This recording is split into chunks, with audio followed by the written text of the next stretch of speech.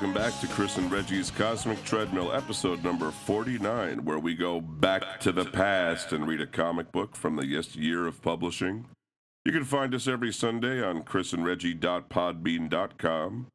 And you can also find us on iTunes, Stitcher, Google Play, and by tuning in your chimichanga. I knew you could tune a fish, but I didn't know you could tune a chimichanga. That's right. Today we're going to be discussing Deadpool number 11, cover date December 1997. It's a very special issue that discusses great power and great coincidence, which is why it's called With Great Power Comes Great Coincidence. Written by, and these are pretty common credits for a Joe Kelly written book. He likes to put nicknames and silly stuff in there. So we've got written by Joe Marty McFly Kelly, penciled by Pete H.G. Wells Woods, inked by Nathan Time Traveler Massengill, Al Time by Seiko Milgram, and Joe Space Warp Sinnott. Colored by Chris Sagan Sotomayor, lettered by Richard Time Cop Starkings and Comicraft. And this issue is based on Amazing Spider-Man number 47, cover dated April 1967 by Stan Lee. I was mixing their names That's here. right, John Lee and Stan Romita, yeah. Yeah, Stan Lee and John Romita the first. And it came, this is 1997, right? And it came with a cover price of $3.99. Yeah, it seems high to me, but it is. This is an oversized issue. It is 64 pages, so it makes a little bit of sense. 2 ads. That's right. 2 ads. So maybe that's why they've done it. But anyway, do a little creator bio for you as usual, and don't have a ton of information about these fellas as usual. More on the writer than the artist, but we do the best we can. Joe Kelly was born November 15th, 1954. He received his MFA at New York University's Tisch School of the Arts, and at NYU he was recruited into Marvel Comics editor James Felder's Stan Hatton Project, a program that trained potential comic book writers at the university. Kelly says James Felder and Mark Powers, both editors at Marvel at the time, wanted to find some new writers, as it was often lamented in the office there were no such people around. So they contacted New York University's dramatic writing program at the Tisch School of the Arts, where I happened to be a graduate assistant, to set up a workshop with the intent of finding some warm bodies. I helped organize the program, hoping to weasel my way into comics, or at least to meet some bona fide professionals in the field. Over the next few months, I got to know Mark and James, and they got to know my writing style. Next thing you know, it's February, and James calls my house, asking me to script over Carl Kiesel's plot on Fantastic Four 2099, number 5. The rest is history. Kelly took the assignment, but his first published work for Marvel was 2099 World of Tomorrow 1 through 8, and Marvel Fanfare Volume 2, number 2 and number 3 in 1996. In 1997, Kelly began his first monthly assignment, Deadpool, initially penciled by Ed McGuinness, and eventually got to issue 11, where we are today. Hey, across the table we got Pete Woods. We're guessing he was birthed of a woman at some point. So yeah, he seems like a real person from pictures. So yeah, he had to have been born. He exists in the world. Might have a belly button. As a kid, Pete used to watch the old George Reeves Superman series and the Batman series with Adam West. One day, his mother bought a copy of the famous first edition of Action Comics number 1. This is in 1974, and he knew from then that he wanted to draw comics for a living. Woods worked as an intern for Wildstorm Comics in April 1996 under artist and imprint owner Jim Lee. This is where he got his first major comics work, filling in on Stormwatch and Wetworks in 1996. He'd also get a short run on Backlash in 1997. He'd move over to Marvel Comics to draw a few issues of Excalibur before starting a critically acclaimed run on Deadpool with Joe Kelly. And wouldn't you know it, he drew the issue we're going to discuss today, too. Hey, very convenient that we talked so much about him. So let's tell you a little bit about Deadpool. His first appearance was in New Mutants number 98. That was February 1991, created by Rob Liefeld and Fabian Nicieza. Rob Liefeld will admit to that if you ask him also. He might. Yeah, he might admit to it. Real name is Wade Wilson. No relation to that other fella, except if we're talking about Earth 3. Kind of, sort of. They sort of threw him in the name. Fabian Nicieza recalls seeing in the initial sketches, costume design, and character bio for Deadpool then calling Rob to inform him that he just created Deathstroke from the Teen Titans. It was Nicieza who gave him the Wade Wilson name. Though Rob admits Deadpool was at least inspired by Deathstroke, but also Spider-Man and Wolverine, and inspired is very generous. Rob says what Danny DeVito's character was to Arnold Schwarzenegger's character in Twins, Deadpool was intended to be to Wolverine. There you go. And about the Earth 3 thing, in Superman Batman Annual #1, they actually redid the first meeting, or the first discovery of Batman and Superman's alter egos to one another, and they had it on board a cruise ship where Deathstroke was trying to take over or do something, and then Deathstroke's counterpart from Earth 3 showed up, and it was a very familiar fellow who never said his name. But that was also written by Joe Kelly with art by Ed McGuinness. So they were having a good time with it. They were having a larf. Yeah. Now, back to Deadpool. He was originally depicted as a straight-up villain. He appeared in the successor to the New Mutant series, X-Force. He'd also rattle some cages in the pages of Avengers. This is the Bob Harris bomber jacket era of the Avengers, as well as Daredevil. He's a disfigured former member of U.S. Army Special Forces, a former cancer sufferer, and former Weapon X experimentee. That's where he'd get his powers. And, despite his affiliation with the X-Men and the X-groups, Deadpool is not a mutant. He would receive a pair of miniseries in the mid-90s, The Circle Chase and a self-titled one. The Circle Chase ran 4 issues from August through November 1993 and was written by Fabian Nicieza with art by Joe Maduara. The second mini also ran 4 issues, also August through November, but 1994. This one was written by Mark Waid and had art by Ian Churchill. It seems that Waid didn't really do his homework beforehand, because he recalls, frankly, if I had known Deadpool was such a creep when I agreed to write the miniseries, I wouldn't have done it. Someone who hasn't paid for their crimes presents a problem for me. Well, too bad. In 1996, in the wake of the Onslaught event, Marvel outsourced the production for a handful of titles to Rob Liefeld and Jim Lee. We've discussed this a few times before, and we continually threatened to dedicate an entire episode to it, but this is that Heroes Reborn initiative. The heroes were shifted into a pocket universe, essentially to give them a little shot in the arm, I think. The titles shifting out of house were Avengers, Fantastic Four, Iron Man, and Captain America. To fill the void left at the House of Marvel, both in and out of the comics, Marvel launched a handful of new or revived titles. They included Thunderbolts, Alpha Flight Volume 2, Kazar Volume whatever, Quicksilver, Maverick. These are really the hottest. Were these the hottest books at the time, or what? Oh, big time. Another go at Marvel team up. Jeez. And Deadpool. Yes. Now, there is a special gimmick to this issue that they called gumping. So if you remember the movie Forrest Gump, and you remember how they were able to edit Tom Hanks' character into existing news footage. Right. Like they'd have him like shaking hands with Kennedy, or I think he was standing next to Elvis for a period there. Sure, yeah. It gave the impression that Forrest was really there and was really part of this history. Well, in Deadpool #11, Marvel sought to do something similar with the Mark with the Mouth here, using a classic issue of Amazing Spider-Man as a base, and then they gump Deadpool in. This adds a whole new layer to the idea of time travel in the Marvel Universe, and also serves to create a silly little story here.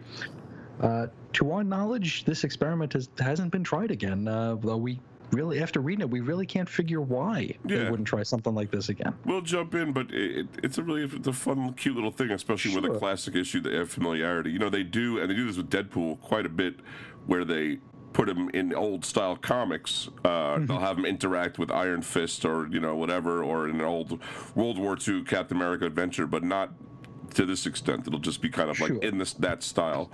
I would love to see them pick up some more classic issues and worm Deadpool in, or maybe even other characters. Anyway, on to the issue, Deadpool #11.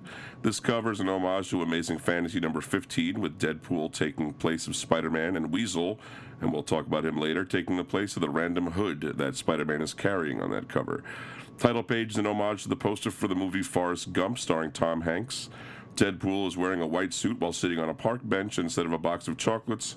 He's got a large gun next to him. And if you've seen the cover, you want to look it up, you'll know exactly what we're talking about. Even the title is done in the Forrest Gump style with great power. Comes great coincidence. The issue proper begins with some overblown exposition from the Watcher, which is the only kind of exposition he knows.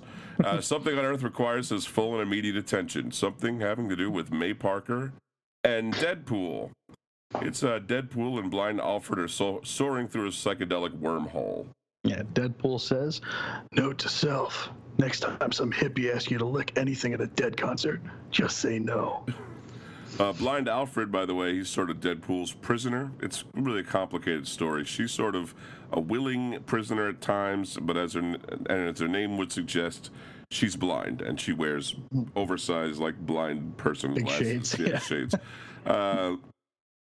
Joe Kelly originally intended her to be revealed to be the original Black Widow, but that didn't come to fruition. She was a close pal to Captain America before he got himself frozen, so there's that, connection there. Her first appearance is Deadpool, the first ongoing, #1, in January 1997, and she was created by Joe Kelly and Ed McGuinness. She also bears a kind of resemblance to Aunt May, which is worth mentioning because... Well, that wormhole opens right above Aunt May, and the pair fall right on top of her. Blind Al says, "Where the heck are we, Wade? What happened to us?" Strip search me. On second thought, scratch that. The mental picture is way too disturbing.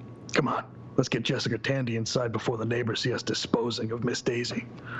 Inside, Blind Al holds a compress to Aunt May's head. "If I ever get to the doddering old biddy stage, I wholly expect you to take me out back and put me out of my misery." Shoot you and miss the laugh riot of adult undergarments? I think not. Deadpool asks Al to keep the old biddy company while he teleports back to Hell House in San Francisco. Hell House is sort of a dispatching center for mercs. First appeared in Deadpool #1, again, the first ongoing. He ports back, however, it's not Hell House he finds. Instead, it's Sister Margaret's home for wayward girls. Yeah, he goes, "It finally happened. I've snapped. Taking a dive into the drool pool. Probably lying in a rat-infested sanitarium somewhere with a full bedpan.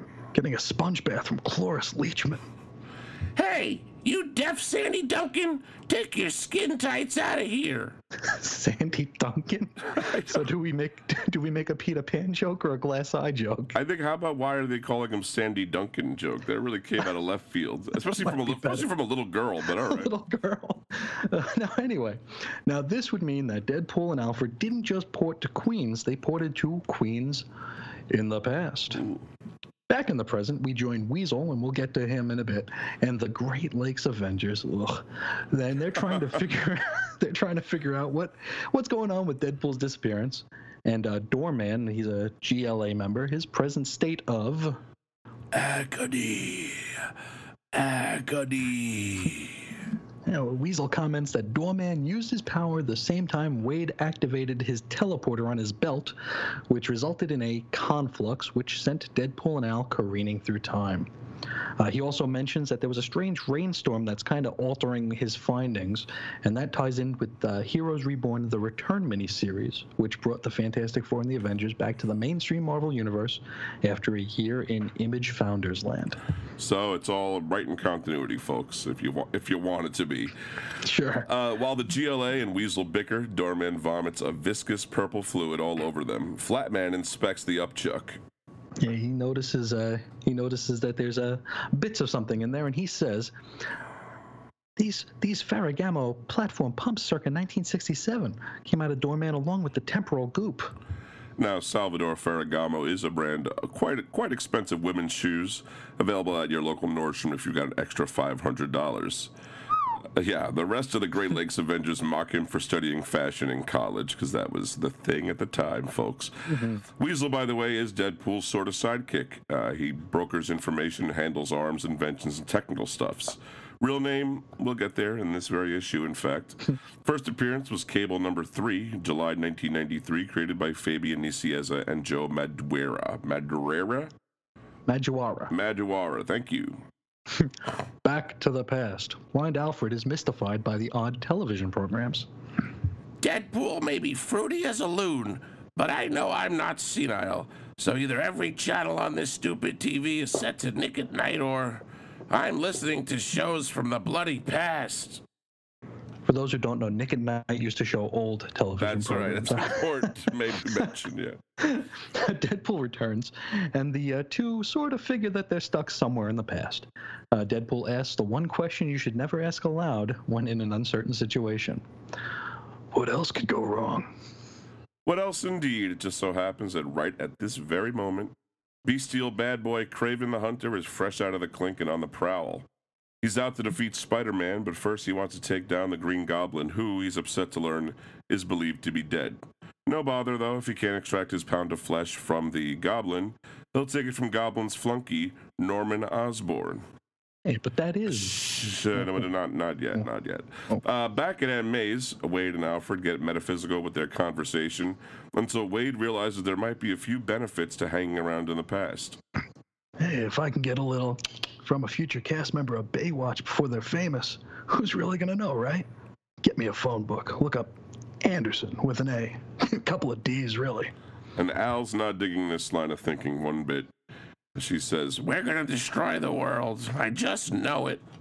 and before they can think too hard about it, they're interrupted by a ring of the doorbell. Yes, it's Anna Watson. She goes, May, it's Anna Watson. I'm here to pick you up. Oh, my.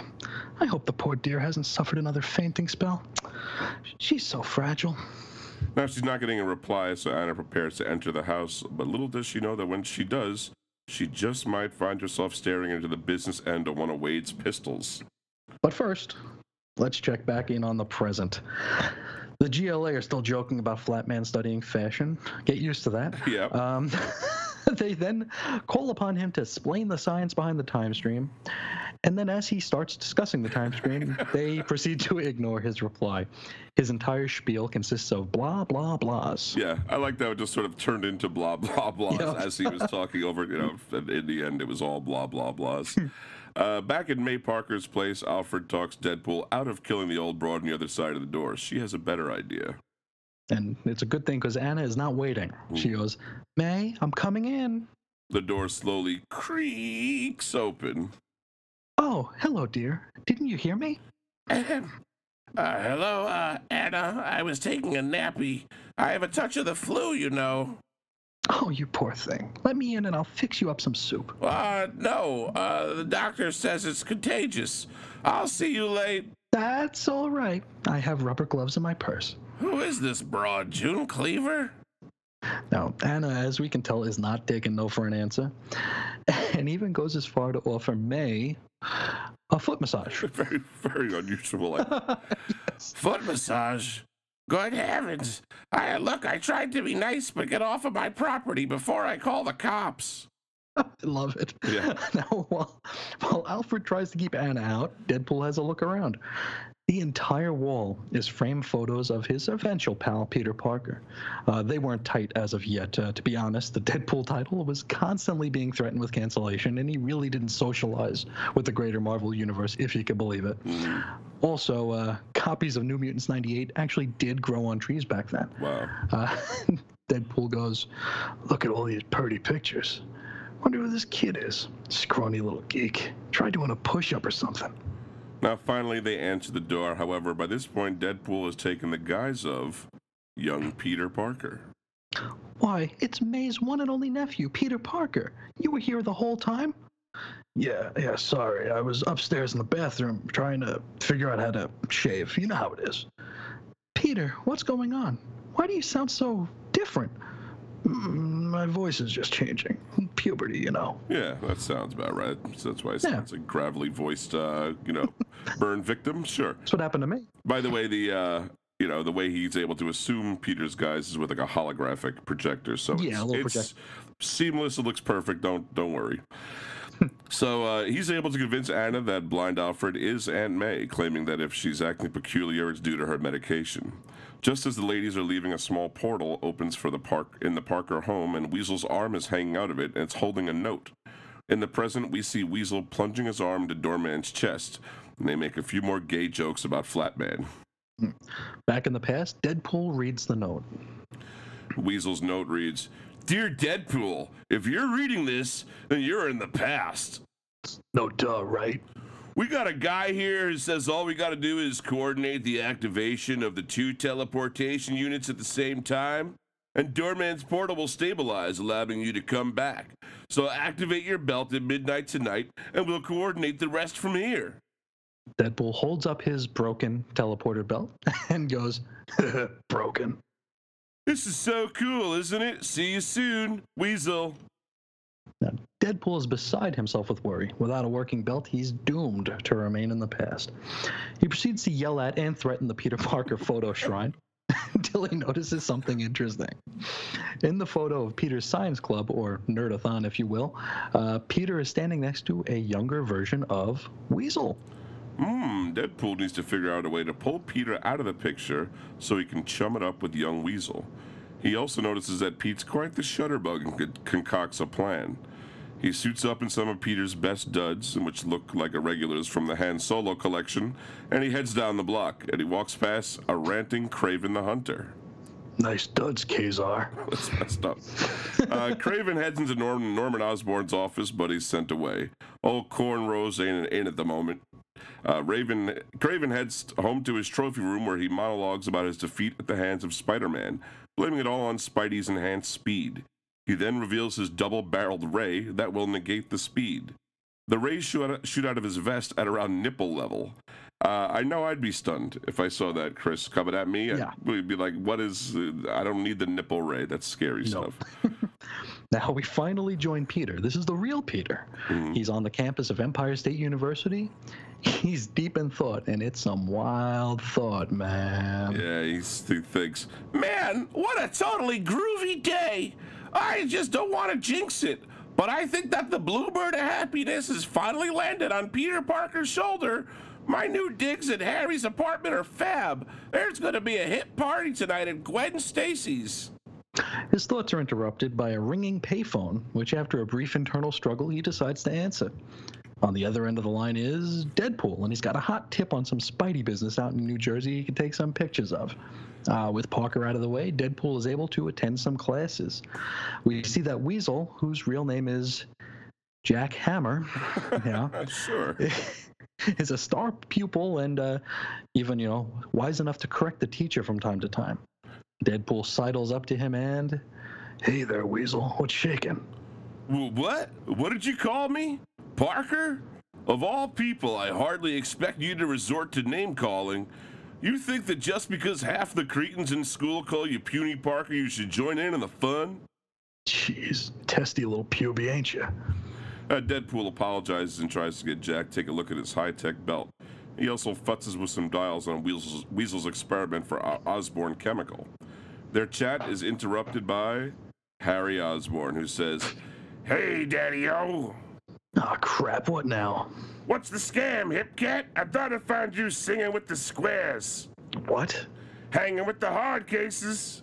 Excuse me? Rapping with the rubes. Are you having a seizure? Speak English. For pity's sake, what is up with that hair?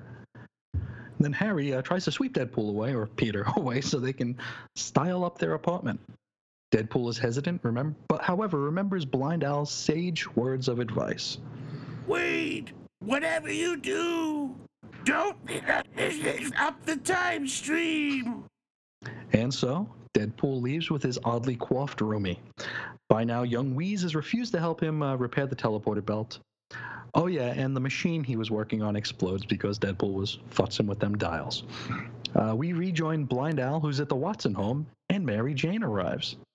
Have no fear, MJ is here. Mary Jane, how sweet of you to drop by to help. A sweet Christmas. This chick is dizzy as a merry-go-round. And to further prove that, in the very next panel, Mary Jane is dancing in the living room. Did she just start dancing? So young to be involved with the crack. Anna suggests May call Peter to let him know MJ's in the house. And she does. Peter, it's your auntie. Get me the hell out of here. 10 minutes ago. Al, thank God. You'll never guess what's happening. Parker's roommate just asked me to sharpen the point on his head. You think that's bad? Anna's niece just showed up and she's dumb as a post. Between the two of these broads, I couldn't get enough brain power to toast bread. And yeah, MJ is still dancing. While Peter and May gab, Harry goes to answer the knocking at the door. I better see who's at the door. I'd hate to keep Sophia Loren waiting. Or would you believe Captain Kangaroo? Yeah, not very good. Al instructs Deadpool to get Weasel to a party MJ was talking about tonight, so he can light him up enough that he'll fix the belt. Harry answers the door, and it's Papa Norman. Deadpool is shocked to discover that two people have the same hair. Just wait till he meets Sandman. That's right. While the Osborn fellows catch up, Deadpool slips out to visit with young Mr. Hammer, who is certain that Pete, quote unquote, purposely sabotaged his experiment earlier. Deadpool approaches and tries to make peace. However, their chat is interrupted. People are getting interrupted a lot today. Definitely a theme in this comic, I'd say. As I was saying, their chat was interrupted by ESU's most eligible bachelorette, Gwen Stacy. And they're all formally invited to the shindig, even Jack. Yeah, Gwen goes, sounds groovy. Will you be bringing a date, Jack? Me? No. Sure, you will, Jack of Hearts. Your chemistry set counts. Get it? I really don't get it. It really wasn't a joke. It doesn't make any sense. That wasn't a joke that happened. No. Deadpool thinks to himself, I wonder if I disembowel Harry but hook that hair up to life support, would anybody really notice? I definitely wouldn't. Probably not. As Gwen slinks off, Deadpool admires her can and refers to it as shaggerific. This is a late 90s comic. There are some contextual references. Deadpool tries to chat up Weasel, saying he did him a solid, getting him an invite to the orgy of the year, so at least he can do is look at his port belt. But he's too busy mentally matching his clothes. Meanwhile, in Bayonne, Spider-Man is swinging and searching for whatever trouble that silent witness called in with. Meanwhile, again, in Westchester, Kooky Craven is still on the hunt for Norman Osborn. Meanwhile, again, in Forest Hills, Aunt May stirs from her slumber, but triggers a strange Rube Goldberg ghost made out of underwear. And that scares her back into her comatose state. I really like that scene. Later, our trio of boys are headed for their party. Along the way, they see Gwen Stacy and Deadpool mixed with the sweet talk. She either doesn't understand it or really smells what he's cooking. Either way, she plays along. Then, MJ, wearing a checkered dress, dances into the panel. Deadpool waves to MJ and goes, anyone up for a game of strip checkers? Who needs a car? When there's a party to go to, I can fly all the way. Okay, that was an odd leap. Al wasn't kidding. She is dumb as a post. I'm gonna get so lucky. I would think she was high, to be honest with you. Probably, I'd right? be like, you're all right, late. You need to sit down and get some glass of water. And we pop back to the present where the GLA are being lambasted by some amusement park mascots. Weasel takes this especially poorly. Flatman offers him a massage. See, you get it? Flatman is gay. Oh, that's what they're getting at. That's a comedy joke in 1997. There you go. Oh, God, that makes sense now. Okay. Yeah. Now, back in the past and back at the party, MJ is digging the tunes and wanna dance. Deadpool would rather some alone time with Weasel so that he can get his belt fixed and vamoose when the clock strikes 12. These tunes are hot. Mary Jane say, let's not waste that beat, Pete.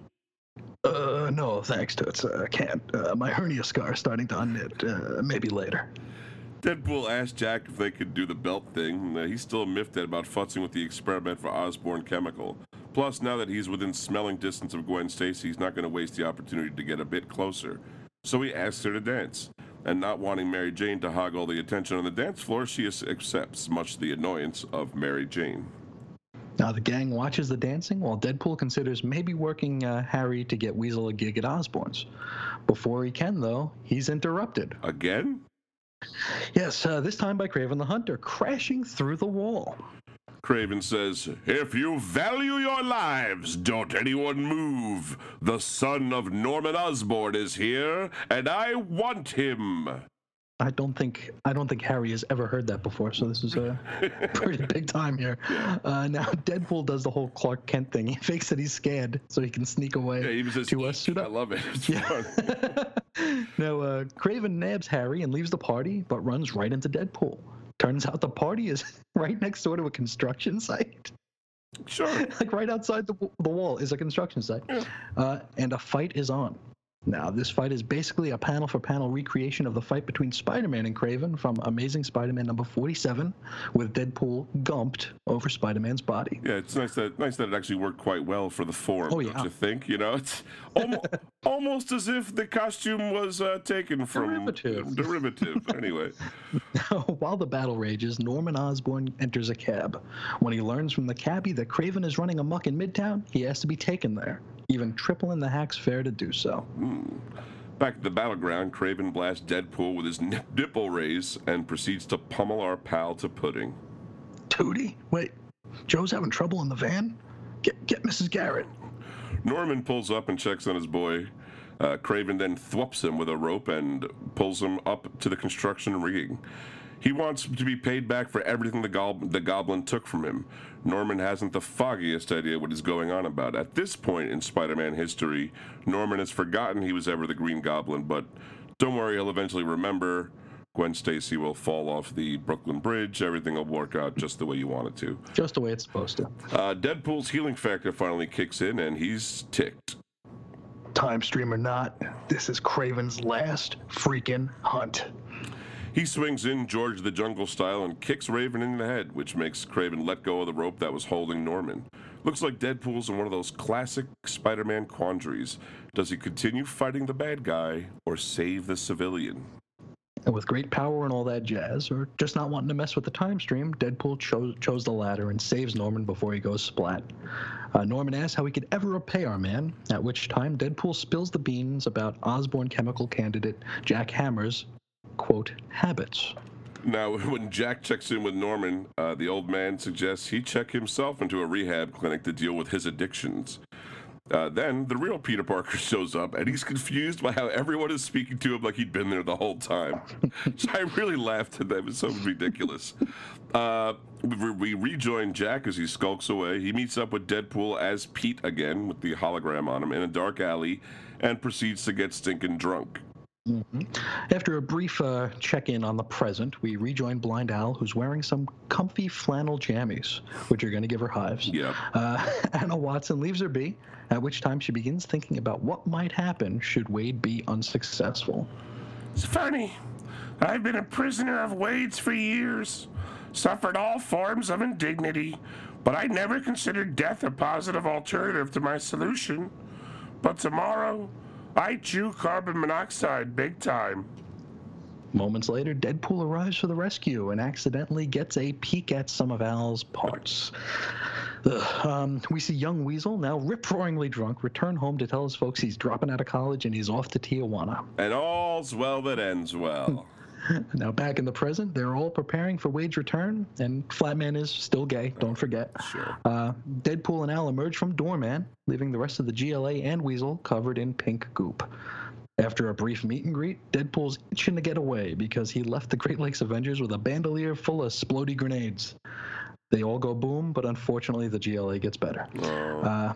Yeah, the issue ends with the Watcher who's finally having himself an unclench. That's right. I had forgotten by that point that he was watching the whole thing. But it does, I know, me too. It added another level of Marvel ridiculousness. Cosmic awareness. To it. So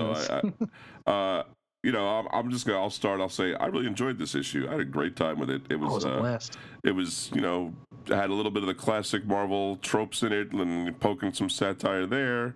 Some, definitely sophomoric humor, but, still making fun of the Osborn's hair never gets old for me. No. And, I thought it was a good fun. Well done. I loved how Woods went, from his very unique, very obvious style in the present day, but then he went back in time. He was able to mimic Romita's style. Okay, he got the job done. You understood what was happening. The tone was there for sure. Exactly, yeah. And he definitely went thinner on the pen line and everything. So I had a great fun. I know you read this before. What did you think, though? I was saying this earlier off the air, but the last time I read this was probably when it came out in 97, or maybe I reread it, 98, 99, but I was shocked at how well it stands up. It's just such a fun issue. It really stands the test of time, and I'm not really big on where Deadpool's at now, so I didn't know if that would kind of mess with my reception of this issue, but I had a blast. Loved it. Yeah, there's something about Deadpool is not making jokes as much as his whole attitude, his whole errant, flippant attitude is sort of funny the whole time. There are some obvious jokes, but in general, he's just like one of these guys, comedy guys, just living in the moment to the extent of not caring about imminent disaster all around him and stuff like that. And I enjoyed the heck out of it. So I would give this, 5 out of 15 treadmills. I don't know, how do we do that? Anyway, so that's that issue, folks, but we have definitely more of the show to come. We're going to wrap up our creator bios, talk a little bit about Deadpool, and we're going to talk about other superheroes that have also broken the fourth wall in comic books right after the break.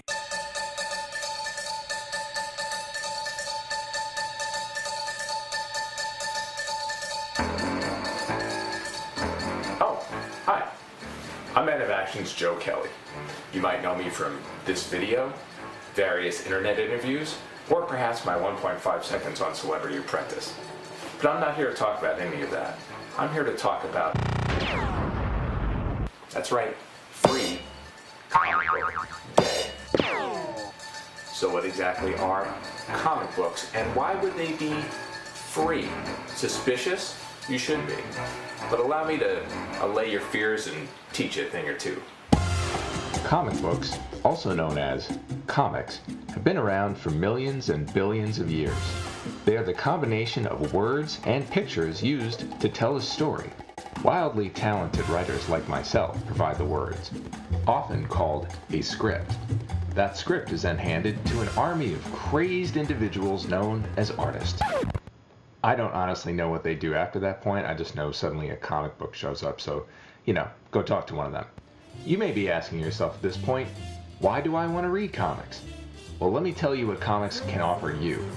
Number 1, comics involves reading, and studies show that reading helps kids learn to read. I hate reading. Me 3. Reading is quite enjoyable. Indeed. Have a teenager in your life that seems addicted to everything with a screen? Try a comic. There's more than 140 characters? And the pictures aren't of food? Isn't she precious? And one of the best ways to experience a comic book is to get it for free. That happens this May 4th. You heard it right. Free Comic Book Day. Some people believe it's a hobby that requires millions of dollars or the donation of tens of dozens of pints of blood to get involved with. I can guarantee you neither of those are true, and please hold on to your blood, you're going to need it. Because this May 4th, you're going to your local comic shop for Free Comic Book Day. Hang out with cool people, read cool books, and fly your freak flag, baby. It's Free Comic Book Day. Come on down. Welcome back, everybody. We are going to wrap up a little bit about the character Deadpool and tell you where he went from this point at issue 11. Now, Joe Kelly's run featured a lot of misdirection about Wade's forgotten past. It was pretty interesting.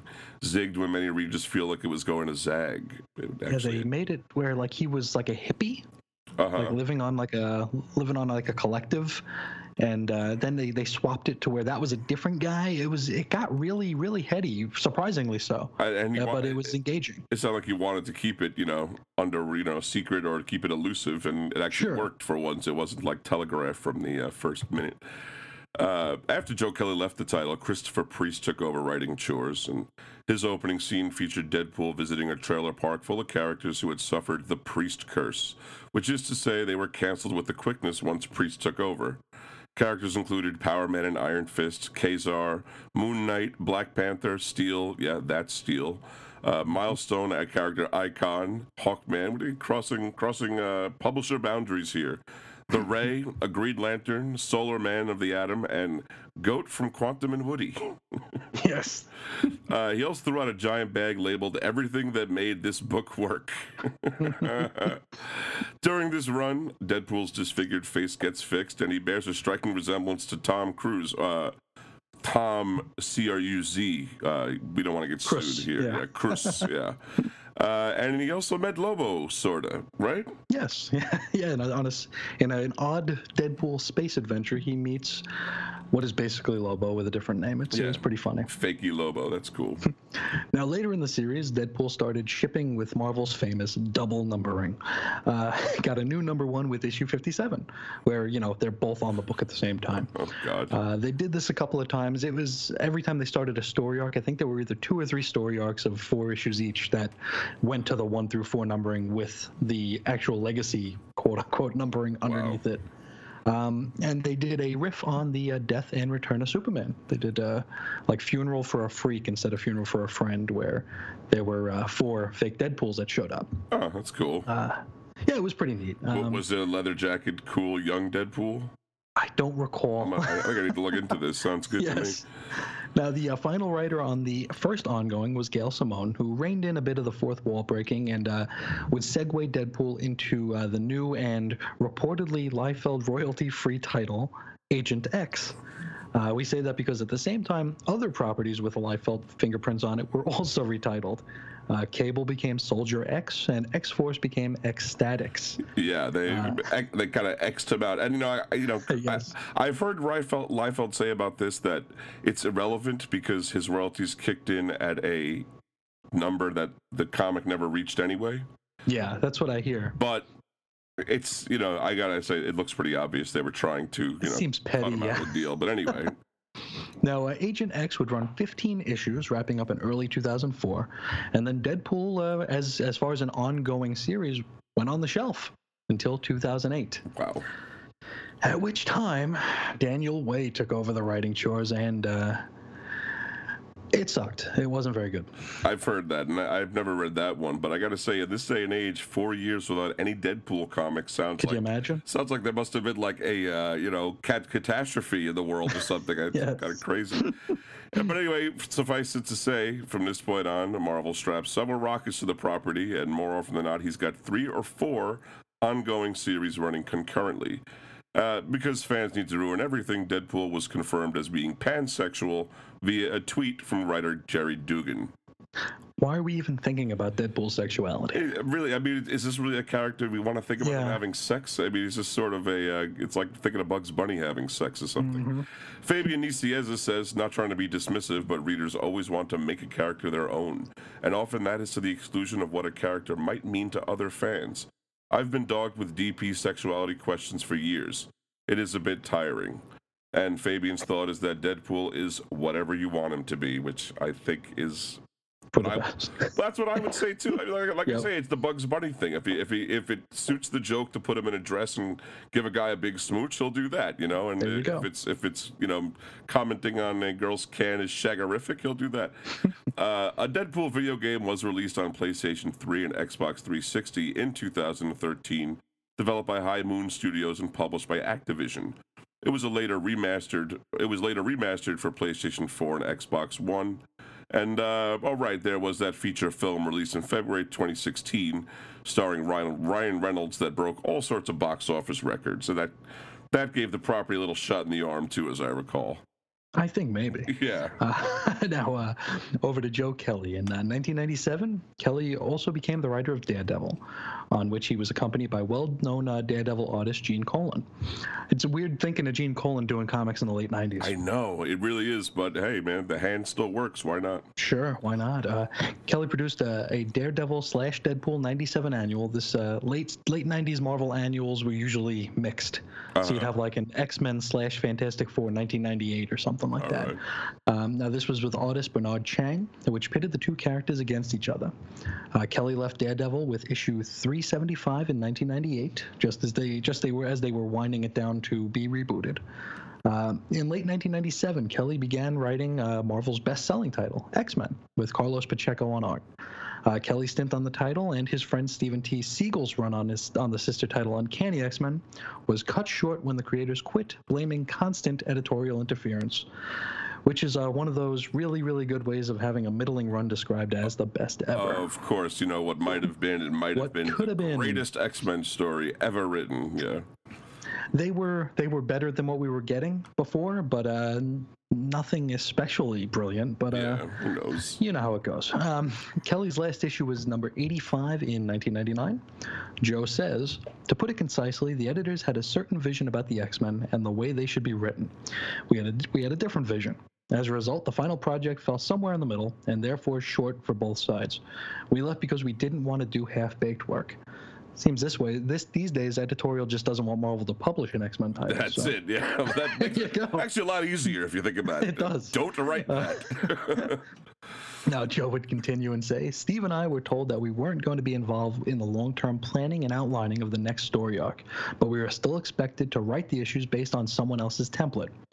If that had always been the case, if we were day players on the X-Men from the beginning, this wouldn't be such a big deal. However, in light of the events leading up to it, it was obvious that this was a last-ditch effort to try and, quote, fix something that was way too broken. So we left.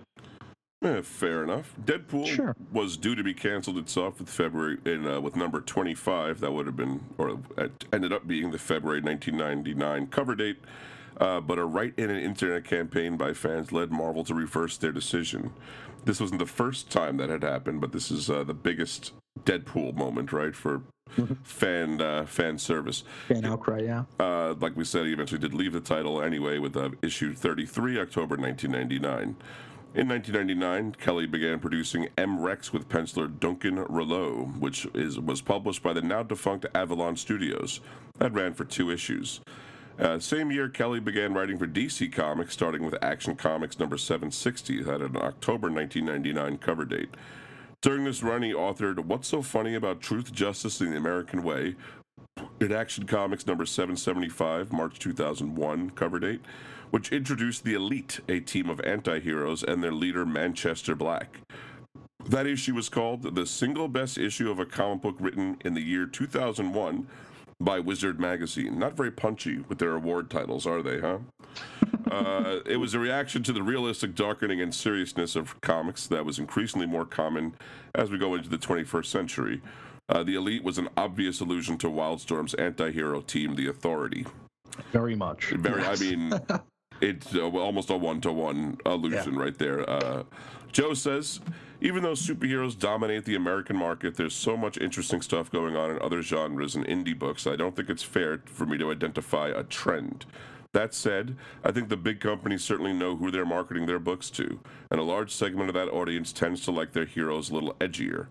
I certainly fall into that land. So if there's a trend towards anti-heroes or darker material, it's almost explicitly market-driven, not to mention short-sighted. We're not going to get new readers, aka kids, if every book is about classic superheroes being dissected and darkened. By no means do I think every superhero book should be vanilla ice cream, but there's a reason that we all fell in love with comics when we were young. They addressed plenty of social issues and had a lot to say about the world at large, but as a whole they weren't bleak. It's that lack of hope that I find troublesome, and the idea that superheroes and the ideals they represent are corny. Fiction can serve many functions, and doling out hope and inspiration 22 pages at a time isn't a bad thing at all. And it's funny that Wizard gave him that award, but they're almost wholly responsible for fostering that fanboy attitude of the turn of the century, where Superman was corny. Mm-hmm. That was the Wizard line of thought. I think the issue is a little bit overrated. That 775. It's certainly good, but I don't think I would hold it up against a whole lot. It's not it's totally a commentary story. You know what I mean? It is. And, whether you think the commentary is worthwhile or not, that's all it is really. As a singular story, it's not really that awesome. It's all right. No, it's like when you see like an actor take a particularly challenging role, and people call it like Oscar bait. Yeah. In comics, when you write something that's discussing the craft or the industry or trying to, take things apart, that's almost like what you'd call like Eisner bait, maybe. Yeah, no, you're right. You are totally right. And that's what first reading 775. I'm like, oh, this is really trying to get eyes. Is basically it. Absolutely, yeah. I agree with you with that. Now, Manchester Black, he loomed somewhat large in the DC universe and actually recently showed up in Action Comics in 2017. About Manchester Black, Joe recalls, Manchester was directly inspired by my perception that a lot of the anti-establishment / anti-hero / postmodern comic books were being written by English authors. So I thought the leader of the elite had to be English. Kind of Warren Ellis-y. Yeah, definitely. Kind of like Warren Ellis by way of Alan Moore, and with the hair. But yeah, sort of that.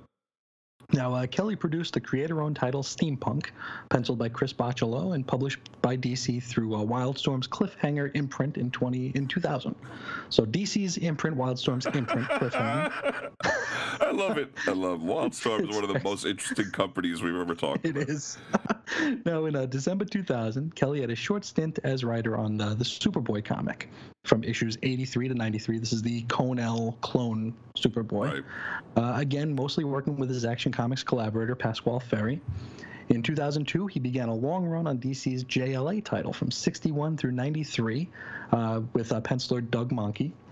After their run on the title finished, the same creative team launched a 12-issue limited series this one came out of JLA number 100. It was called Justice League Elite and featured some of the characters from Action Comics 775.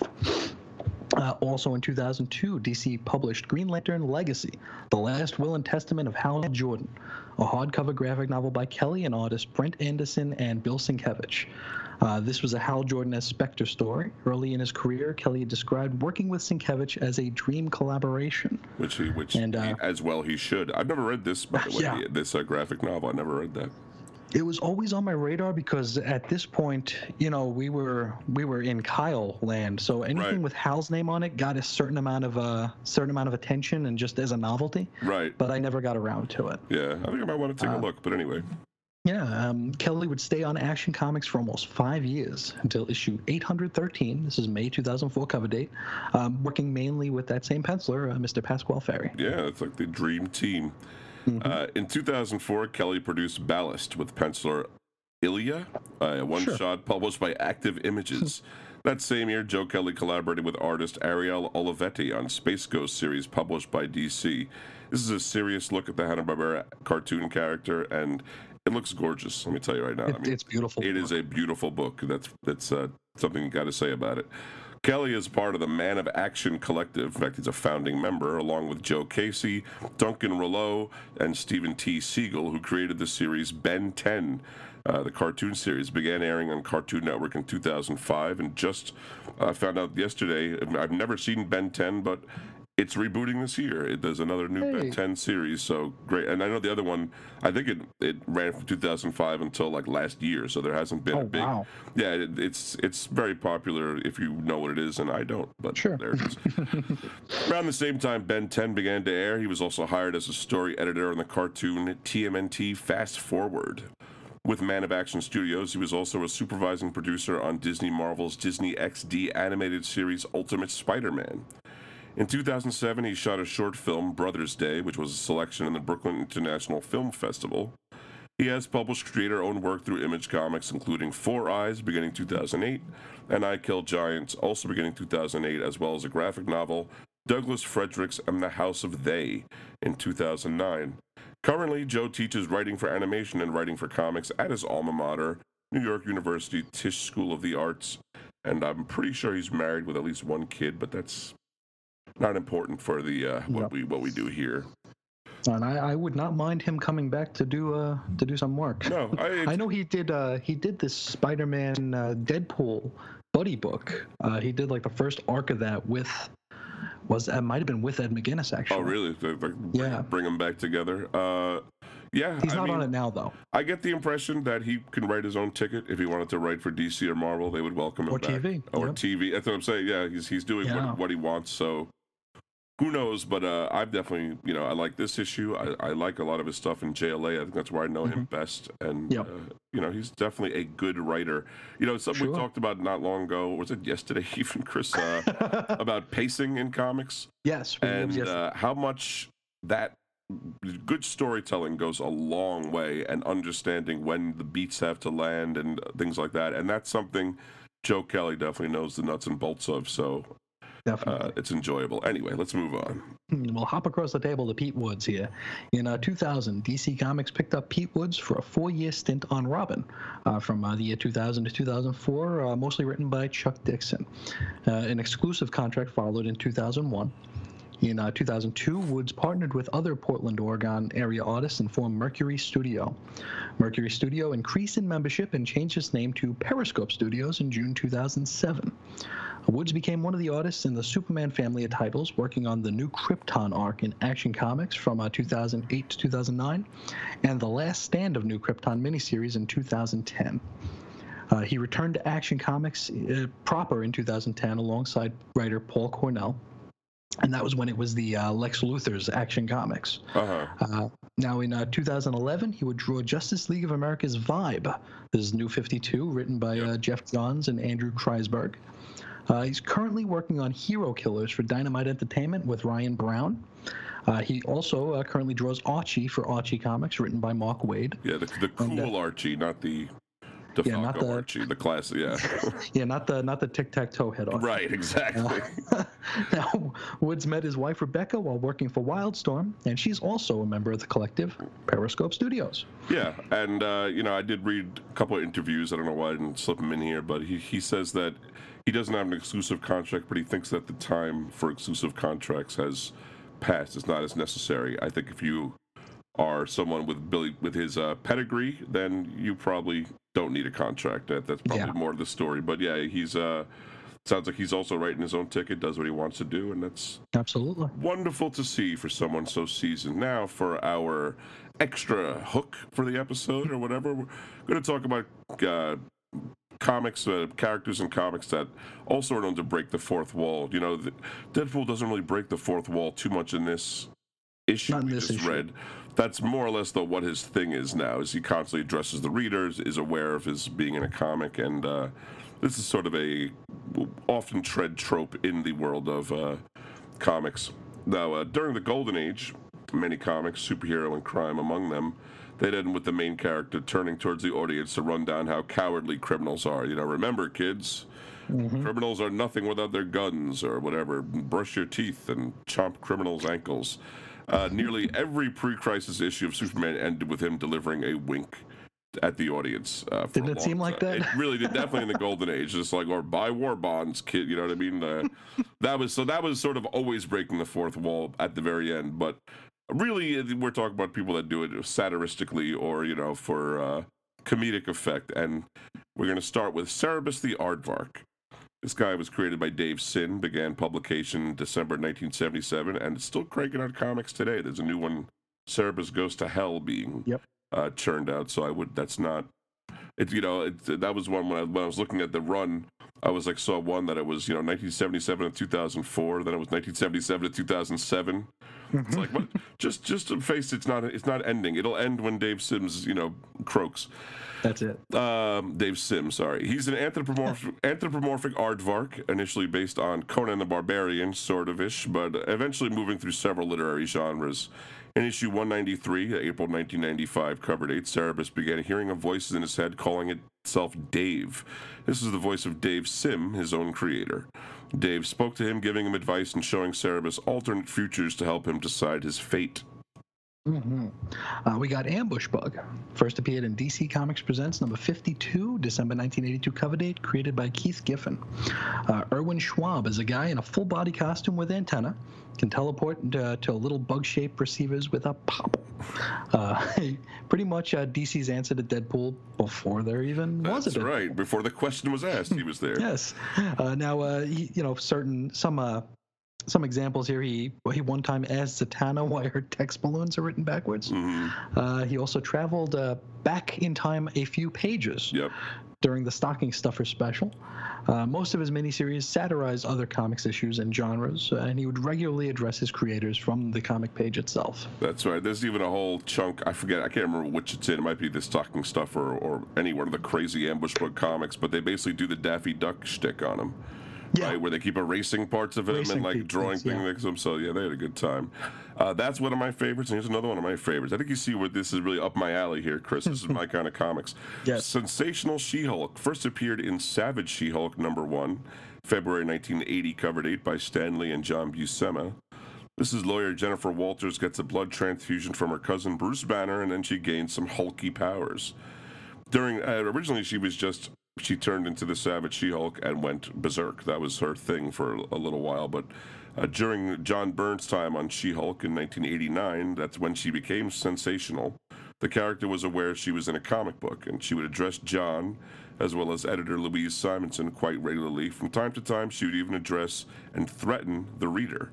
I wonder if she ever managed to tear up anybody's X-Men comics. That was issue 9 or I think 10 or something. Yeah, I think so. Buy this comment or I'll shred I'll come to your house and right. Yeah. Also exploited comic book tropes. For instance, She-Hulk would travel great distances by walking out of one comic panel and into another. That was nice and convenient. Absolutely. Animal Man first appeared in Strange Adventure number 180, September 1965 cover date by Dave Wood and Carmine Infantino. Movie stuntman Buddy Baker has animal-based powers given to him by aliens. During the Grant Morrison run, which was September of 88 through August of 90, drawn by Chaz Trog and Doug Hazelwood, we get the iconic scene where Animal Man looks at the reader and exclaims that he can see us. This was issue 19 from January. Also, during the run, the Psycho Pirate plays a sizable role toward the end when they were trying to undo the Crisis on Infinite Earths, and the pirate looks to the readers and calls us perverts for watching. He also instructs that all the heroes who died in the Crisis on Infinite Earths, who were on their way back through this odd conflux of whatever, he instructs them to completely tear the fourth wall down to kill everyone reading. Oh, well, that's nice. That's sort of how the world started to undo itself. The post-crisis world, the crack started to show, and this was all part of it. Was Psycho Pirate. Anyway, Superboy Prime, maybe the only one to actually break that fourth wall. Literally, he first appeared in DC Comics Presents number 87. That was November 1985 cover date by Elliot S. Maggin and Kurt Swan. The Clark Kent of Earth Prime, that's like our actual Earth, is the idea. But he turns out to be Superboy anyway and helps out during Crisis at Infinite Earths. Because he's the only hero in that world, right? That's right, yeah. And they know of heroes. They read comics about heroes. Yeah. There's a lot more to this character. But, it's right. He's the only hero. But eventually, as a reward for helping out in Crisis, he's locked away in a paradise dimension with a few other characters where he goes a little batty there. And to kick off 2005's Infinite Crisis, he gets so mad at the darkening of the comic book universe and everyone existing without him that he punches reality, shattering it and changing much of the status quo. Among many other things, he everyone of us remembers he restores Red Hood. Jason Todd comes back as Red Hood, but also messes with Donna Troy's origin again, and everyone gets all messed up. And all the Doom Patrol stuff falls into place. Everything happened. Yeah, everything. That's what it's like. Everything had to happen at once or whatever. It's crazy. Anyway. Now we'll pop over to Vertigo and talk about Jack Horner, featured in a spin-off of Fables. This is Jack of Fables, began in 2006, written by Bill Willingham and Matthew, now Lila, Sturgis. He's Little Jack Horner, sitting in a corner, as well as Jack B. Nimble and pretty much every Jack in fairy tales. I think he's got a beanstalk as well. Right. His narration would address the reader directly, and eventually he met the personification of the fourth wall, called Eliza Wall. That's it. Yeah, I wouldn't think her name would be Eliza, but sure, why not? That's a fun. Why not? Here's one. Should have been Danny the Wall. That would have made that would have been kind of cool. Really crossover. Last one we dug up, and this one I can't claim to have a lot of personal. I did watch the movie, but Scott Pilgrim, created by Brian O'Malley, ran in a manga-style digest form from August 2004 to July 2010. Scott Pilgrim's a slacker and a Canadian and part-time musician who lives in Toronto and plays bass guitar in a band. Though characters would never address the reader directly in this one, they seemed aware they were in a comic book. For example, when his love interest Ramona Flowers asked Scott about his job, he said he would explain it in Volume 3. And also, while fighting Ramona's vegan boyfriend Todd, Scott wished for a Deus Ex Machina right before one appeared in the form of the vegan police. And also, that fight is interrupted by someone with a vegan recipe. So, sounds like fun. Wouldn't mind. Glad I missed that. Yeah. All right. That does not seem appealing to me. So, yeah, so I'm sure people have other ones, but right now we're going to do something we've been threatening to do for a few weeks Yes. and read some of Listener this mail. listener mail. Why don't you kick it off here, Chris? Sure. We'll start with Darren from the RAD Adventures Network, the Rad Adventures Network. And then this is an old email, so we apologize for our delay. They write, "Hi, Chris and Reggie. We really loved your ElfQuest episode, which was episode 38, now available in the archives. Ruth and I are also fans of the series and collected the issues in the back issue bins years ago, just like you. We have never heard the story of how Wendy and Richard Pini met, so thanks for sharing that. Remember, they met in the letters column of a Silver Surfer issue. Yeah, when they used to publish your address and everything. Yes. Also, we loved hearing the story of how Chris was lured into comics through ElfQuest, a great origin story. It was hilarious when Reggie said, 'Now your wife knows what to blame.' I'll share an example of us being longtime fans of ElfQuest. When we were trying to think of a name for our podcast network, we remembered the name of the Pini's company, and just as Wendy and Richard Pini, Warp, W-A-R-P, our name became Ruth and Darren, R-A-D. Thanks for another great episode, Darren." Thanks very much, Darren. And yeah, we had a great time with that one. I especially liked your story of ElfQuest, and I think it gave a lot of background to how you perceive comics in general. Sure. I think it gave you, coming in that way, gave you a broader look at what comics could be, and that you kind of carry that right to these very episodes of the Treadmill, Chris. I think you're right. Jeremiah Jones Goldstein wrote, "I just finished the Millennium episode. That was Weird Comics History, episode 23. That's in the archives as well. And really enjoyed it. You both did a really great job of laying out the story, and I really enjoyed your commentary and thoughts about the series at the end of the episode. I know my brother and I bought the Millennium comics and tie-ins, but I had very little memory of the story. After listening to your podcast, I understand why. The series had almost no impact in the DC universe. It was really just a point-in-time event. Keep up the great work. Regards, Jeremiah Jones Goldstein." And yeah, that was a good time, that one too. What's funny about that is that you had first done that on your blog. Mm-hmm. You kind of had to live through that torture twice, but in another way, you were able to repurpose the pain. So that was good. We had a good time. Like they say, no man escapes. That's right. Another one from Darren from Rad Adventures writes, "Hi, Chris and Reggie. I always enjoy your shows, but particularly like this week's episode featuring vampires. There's episode 45, Superman number 70, available in the archives. I thought I would take the opportunity to share some of my favorite vampire stories, including the excellent original Night Stalker movie with Darren McGavin, as well as the episode of the series that featured another vampire, the 1977 miniseries with Louis Jordan, I believe, yeah. Louis Jourdan, which I remember watching on PBS with my parents. The 1979 film with Frank Langella, which I saw in the cinema when originally released. And every horror... Let me try that again. And every horror... in every Hammer horror film with Christopher Lee. All the classics in my mind. The 2000 film Shadow of the Vampire is another favorite. It retells the filming of the 1922 Nosferatu, but imagines that actor Max Schreck really is a vampire. The Tomb of Dracula was a favorite comic series I read as a kid, and I enjoyed rereading some of the early issues a couple of years ago. That's all for now. Have a great weekend and a great holiday. Darren." Thanks, Darren. One of the things Chris and I have a lot of trouble with or struggle with when we do these episodes through our research is how much is too little, how much is too much. We desire to be as complete as possible, but we don't want to be boring, and also we don't want to go too far off comics. Sure. And this was definitely a case when I went through vampires. I mean, obviously there is a whole cottage industry. We could stop doing this podcast and do a vampire podcast weekly with no trouble, I think. Daily. I mean, there's so much content. And I know a lot of the movies you're talking about, Darren, a lot of the things that I love that movie, Shadow of the Vampire. It's really well done, where it's like, like he said, a fake behind the scenes of Nosferatu, but they act like the actor that played Nosferatu was a real vampire, and they run into a lot of trouble of extras, missing and stuff like that. Okay, that sounds interesting. It's really well done. I really enjoyed it, and I love the Bram Stoker Dracula from the 90s, and I also love the original Bela Lugosi. So this is all stuff that I was like, this could be multi-part list of Dracula movies, but let's just keep it to the minimum. So, but thank you very much, Darren, and we appreciate your vampire enthusiasm. I think my my vampire movie watching is all on whatever Svengoolie is showing. Oh yeah, That's pretty much it. I don't really see very many movies. You know that about me. But when Svengoolie has something on, I'll sometimes watch it. Well, hopefully they'll show Blackula. That's a very good one.